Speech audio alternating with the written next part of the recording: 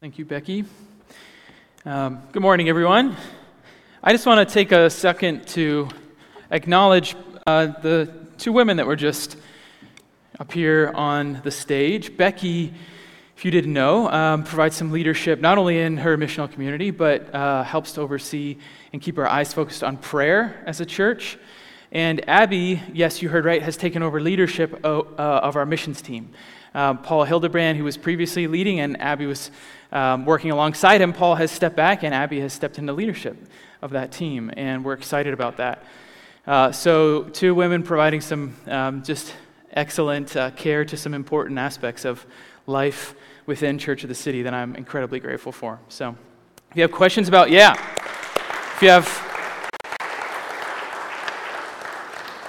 If you have questions about any of those things, about prayer at our church or missions, you are more than welcome to talk to them. They would love that.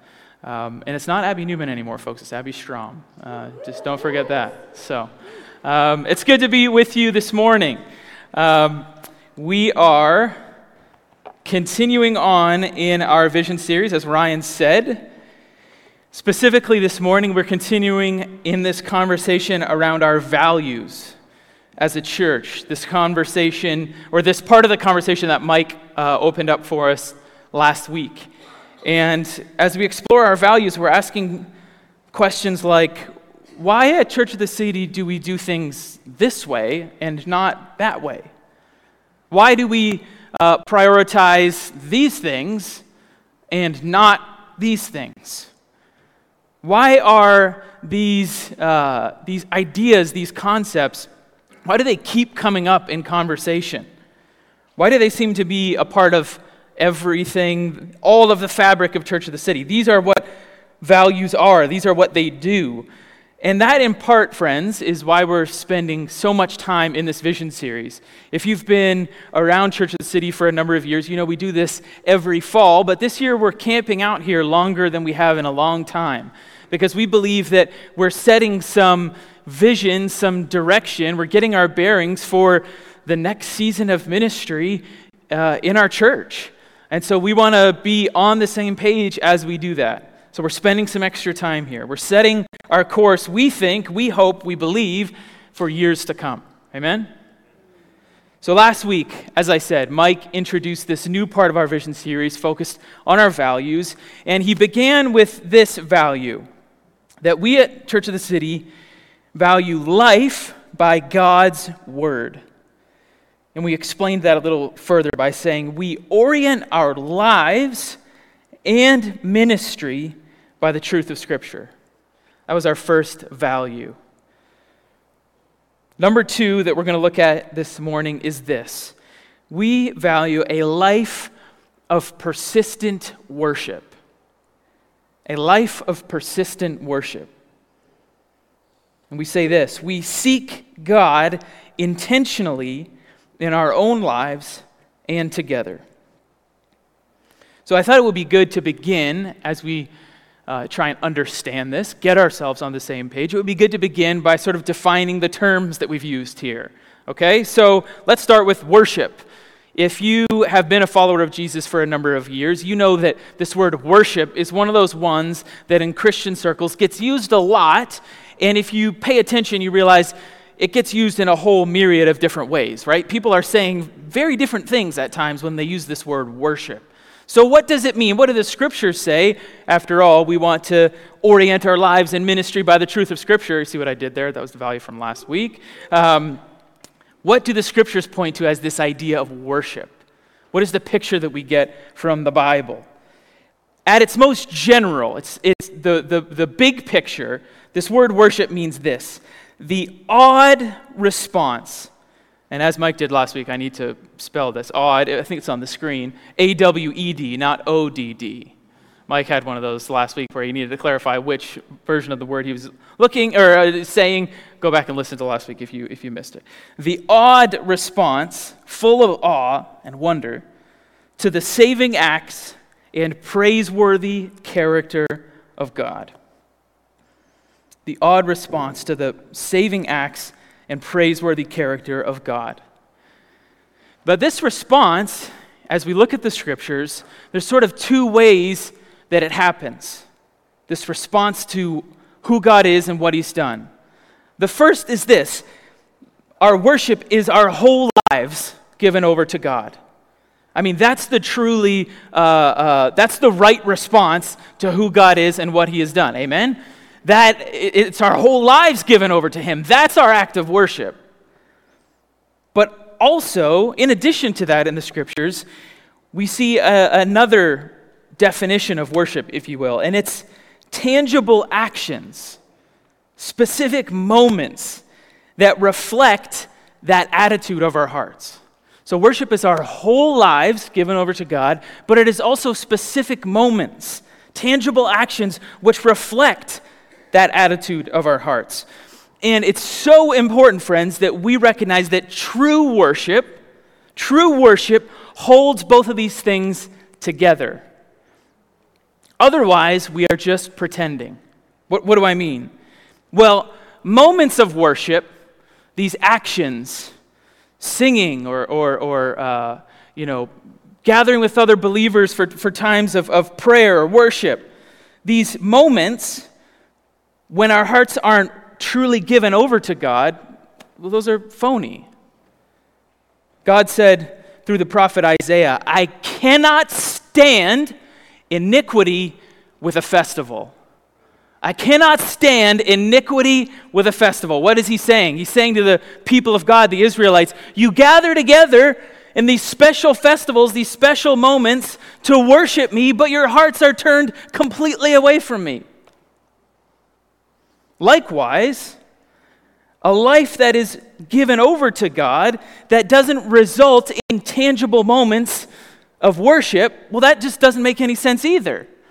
Because if our hearts are truly given to him, that will spill over in these real moments of worship. Are you following with me so far?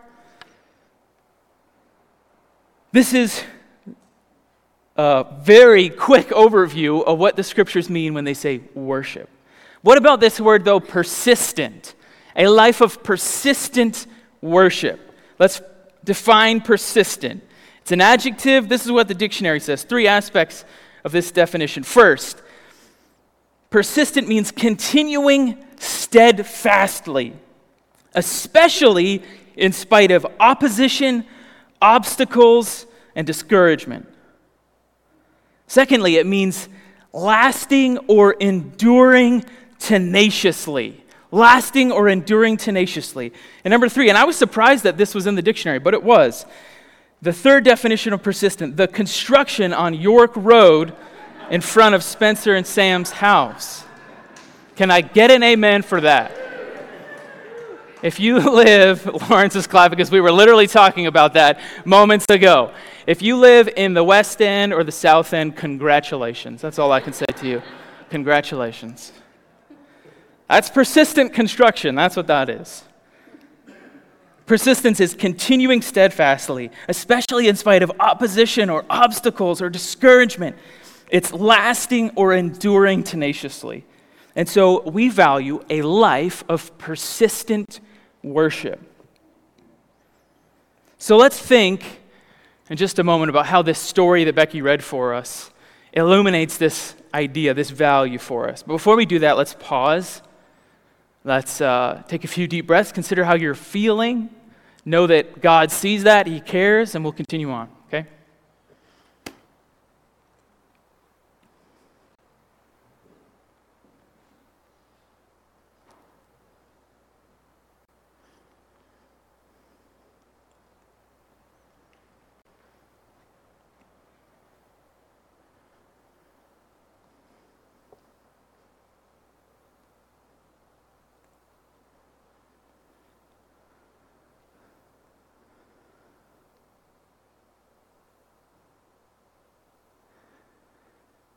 Jesus, for those of us here who have experienced the miracle of you opening our eyes to who God is,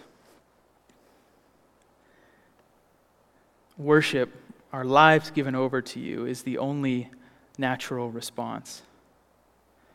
And so we say again, our lives are yours, and would a watching world notice in whole lives given over to you, but in specific moments of worship? Help us to understand that better, hold it maybe a little more closely as we leave this place. I pray this in Jesus' name. Amen. Let's consider this story, this parable that Becky read for us. If you were looking in a Bible, you probably saw that header, that little subtitle that Becky read, the persistent widow. In this story, in this parable, parables, by the way, are just stories that Jesus used to illustrate something, to make some sort of point. In this parable, Jesus introduces two characters. The first is this judge, this local magistrate of some sort. And Jesus describes this judge as neither fearing God nor respecting man. Now, in our modern world, we might say, well, that's good sort of criteria for a judge, unbiased, right? But Jesus isn't trying to say that. Actually, he's trying to give the opposite indication about this judge. In Jesus' day, this was an indication that this judge lacked any sort of ethical framework for making his decisions. The other character we're introduced to is this widow. And widows in this day and age lacked any standing in their society. The nature of her case, this widow's case that she keeps bringing to the judge, Jesus doesn't really tell us, right? He doesn't explain that for us. What we do see is that she is initially ignored, brushed aside. And Joel Green, in his commentary on the Gospel of Luke, sort of explains what should have happened next, what the listeners would have expected. Having been slighted by the judge, Green writes, the widow's role should have been that of the helpless, hopeless victim. Having been slighted by the judge, her role should have been that of the helpless, hopeless victim. Is that what we see from this woman? Not at all. Not at all. Jesus says she is persistent. We get this through the sort of thoughts of the judge, who says, this widow keeps bothering me. This widow keeps bothering me. And commentators say that this word bothering probably isn't strong enough. The Greek word is kopos, and it means distress or like trouble. This widow is distressing the judge by how frequently she's coming and asking that her case be heard. It eventually, Jesus says, the judge relents, gives her justice, but it's not out of any sort of conviction on behalf of the judge, right? It's purely that he wants peace. He wants to be left alone. And so he gives her a judgment in the case. And then at the end of this story, Jesus presents sort of a two-part contrast. Jesus often did this through the parables, but here we get sort of this two-part one. So he says, if an amoral judge would do this for a person of no social standing, then think of how God in heaven, your heavenly Father, will respond to you, his beloved children, when you cry out to him. He ends in verse 7 there. Will he delay long over them? I tell you, he will give justice to them speedily. But then look at the end. If you have a Bible there, paper or on a phone, look at the end of verse 8. Nevertheless, Jesus says, when the Son of Man comes, will he find faith on the earth? When the Son of Man comes, will he find faith on the earth? Kind of a haunting question, don't you think? And where does it come from? It's like, well, that felt like kind of a left turn, Jesus. To understand it, we have to go back to verse 1, the beginning of the chapter. It says, and he told them a parable to the effect that they ought always to pray and not lose heart.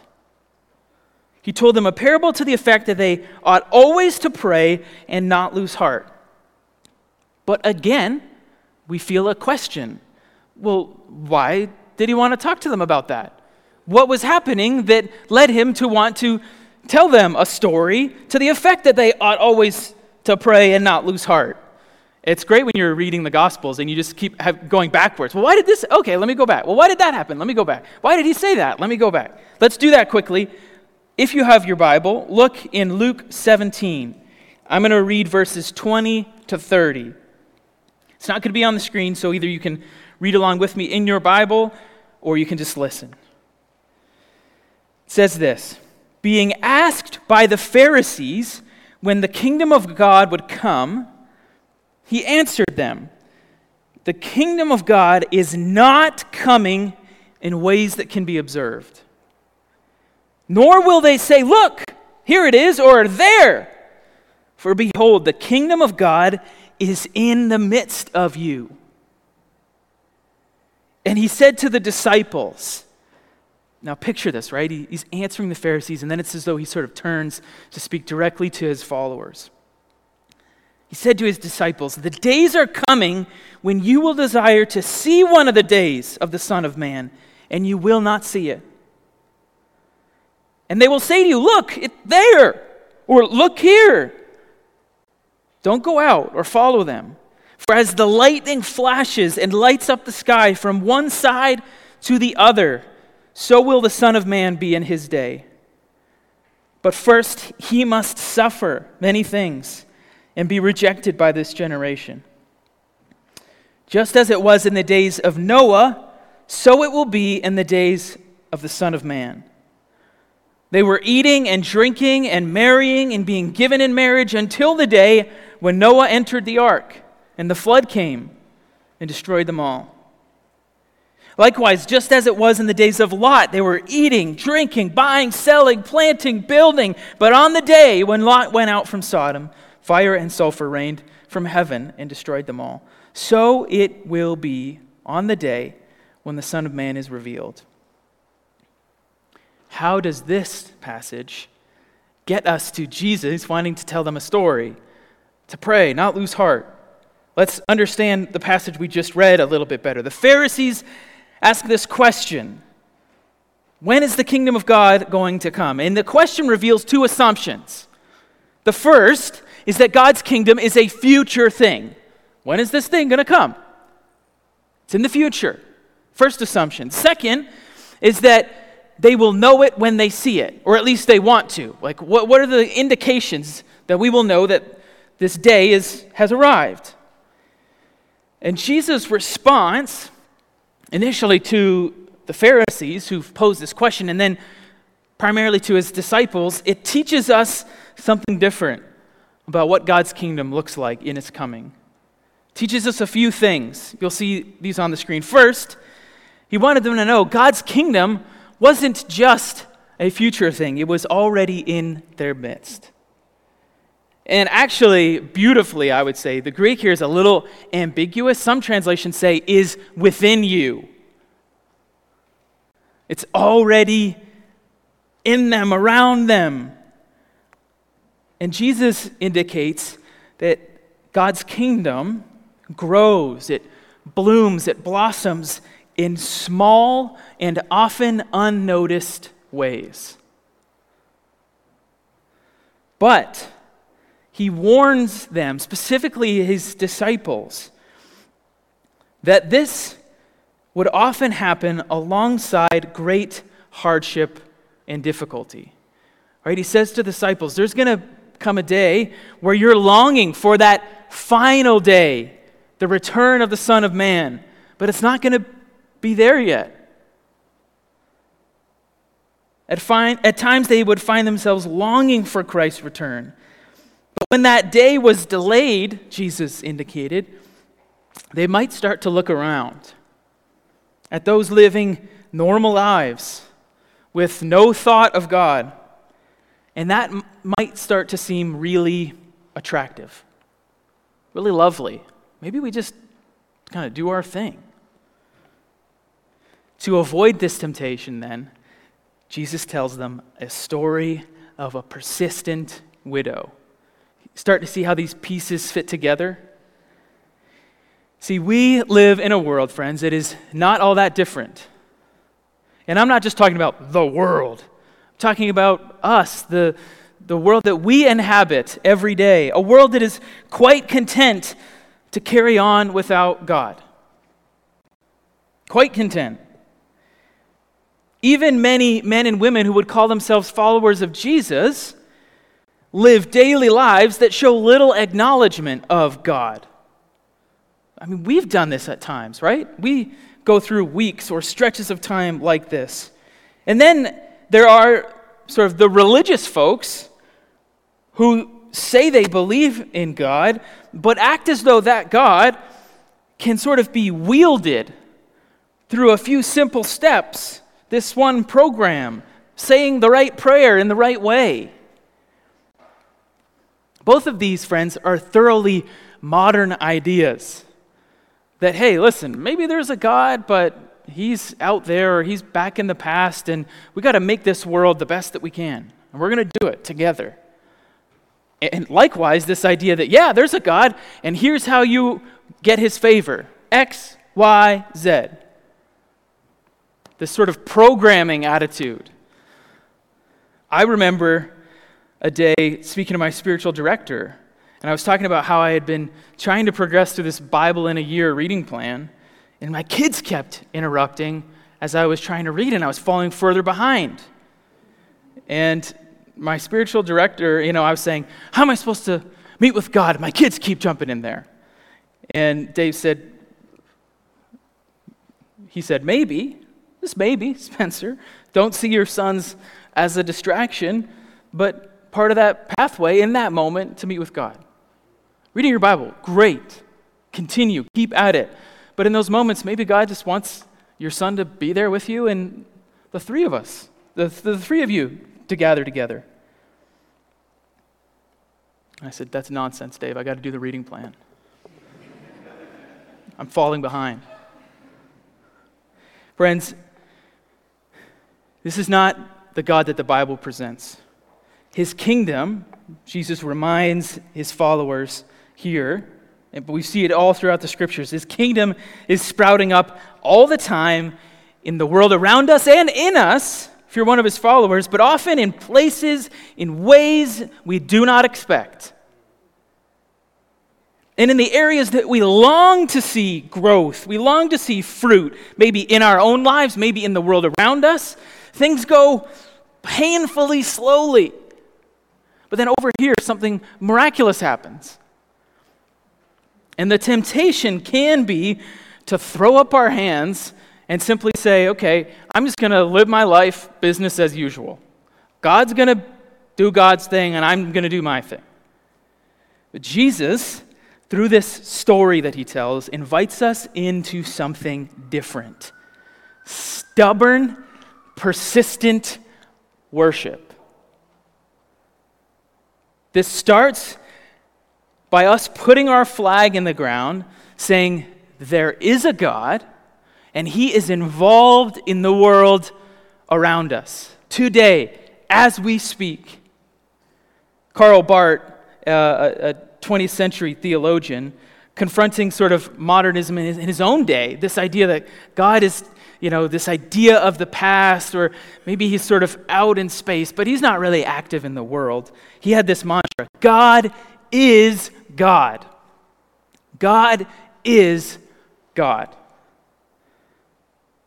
And a life of persistent worship starts with that as our drumbeat. And we say, you know what? If God is God, and he's doing God things in the world around us, then we're going to celebrate what he's doing. Even when it feels slow, even when it feels small. And we're going to ask. And then we're going to ask again, and then we're going to ask again for him to do more, to continue his work in us, in the world around us. We're going to ask and ask some more. We're going to structure our individual lives. We're going to orient them around finding moments to come before God and say, God, you are God. And then we're going to come together like this, to sing, to celebrate, to pray, to ask God for more. Rene Padilla, a Latino theologian, said it this way: the experience of the Spirit is not a private experience, but an experience in which the personal and the social dimensions are brought together. Are you tracking? Worship happens when we're alone, walking through the woods, and it happens here, and true worship brings those together in this glorious jumble where all of life is worship. And friends, that requires persistence. And just so you know, this moment specifically that we're engaged in right now, this is a persistent thing. The church, disciples of Jesus, have been gathering for worship like this for thousands of years. In rooms like this, cathedrals with stained glass, and in caves. In the sweltering heat, in the blowing snow, in times of war, in times of peace. This persists. We gather together to celebrate the God of the universe. You might be sitting here thinking, Spencer, persistent worship, I want that in my life. I do. I want my life to be characterized that way. And I have tried. I have tried to be consistent, to be persistent in meeting with God in my daily life. And every time I've fizzled out. Maybe you are thinking, Spencer, I want this, but as soon as I leave these doors, this moment is rich and it's wonderful, but as soon as I leave those doors, I've got emails. I've got things to do. I've got kids to raise. Demanding job. Life gets in the way. Or maybe you've tried, but then as you go through the months and the years, you look for progress. What's happening? And you don't see it the way you want to. And you've just sort of lost your will to keep at it. If you are in any of those situations, I want to give you one more definition for this word persistent. It comes from the world of botany, which every time we get into agriculture here in Guelph, you've heard me say this, I get real anxious. So any of you agricultural students, just pretend like I said this exactly right, okay? This last definition of persistent comes from the world of botany. As I understand it, aka as told to me by Wikipedia, plants, this part, I knew this, okay? Plants usually shed their leaves, flowers, seeds, once the normal function of those parts of the plant have been served. But certain plants have what are called persistent parts. These are parts that endure long after their primary function has been served. One plant that has persistent parts is one near and dear to my heart, Picea mariana, better known as the black spruce. I was a tree planter for 2 summers, and so I've literally put thousands and thousands of that tree in the ground. Picea mariana has persistent cones. So even after its cones have dropped their seeds, sometimes they live on that tree for quite a long time. Why am I talking about this? Why is this last definition of persistent important? Jesus said these words in John chapter 15, "Abide in me, and I in you. As the branch cannot bear fruit by itself unless it abides in the vine, neither can you unless you abide in me." A little later, he says, "If you abide in me, and my words abide in you, ask whatever you wish, and it will be done for you. By this my Father is glorified, that you bear much fruit, and so prove to be my disciples. As the Father has loved me, so have I loved you. Abide in my love." Friends, our worship is the result of our eyes being opened to the goodness of God. And it was the work of Jesus on our behalf that first opened our eyes to that goodness. Amen? Beautifully, wonderfully, we are not simply flowers that bloom seeing the wonder of God, and then wither. Jesus holds on to us, pumping new life into us by his Spirit, enabling us to worship through all seasons, through all kinds of weather. This is where a life of worship comes from. In other words, friends, if there's a truly persistent one, it's Jesus. It's Jesus, and that is good news. He loves us with an unfading love. So my prayer for us is that today our eyes may be opened afresh to that love, that we might offer up new praise in thanksgiving to him. Let's pray together.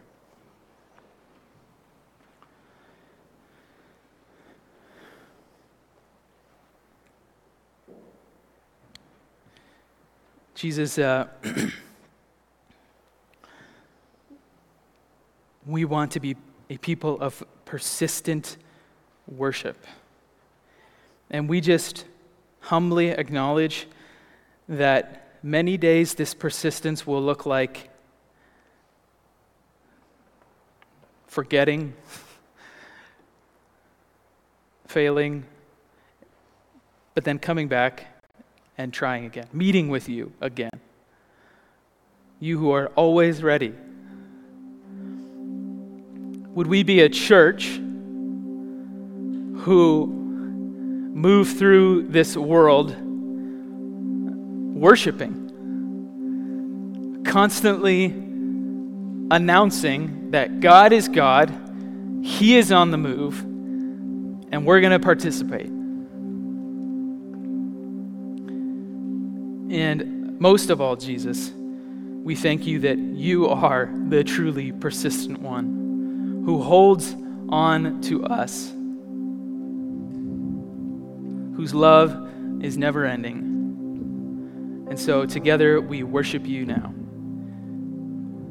Amen.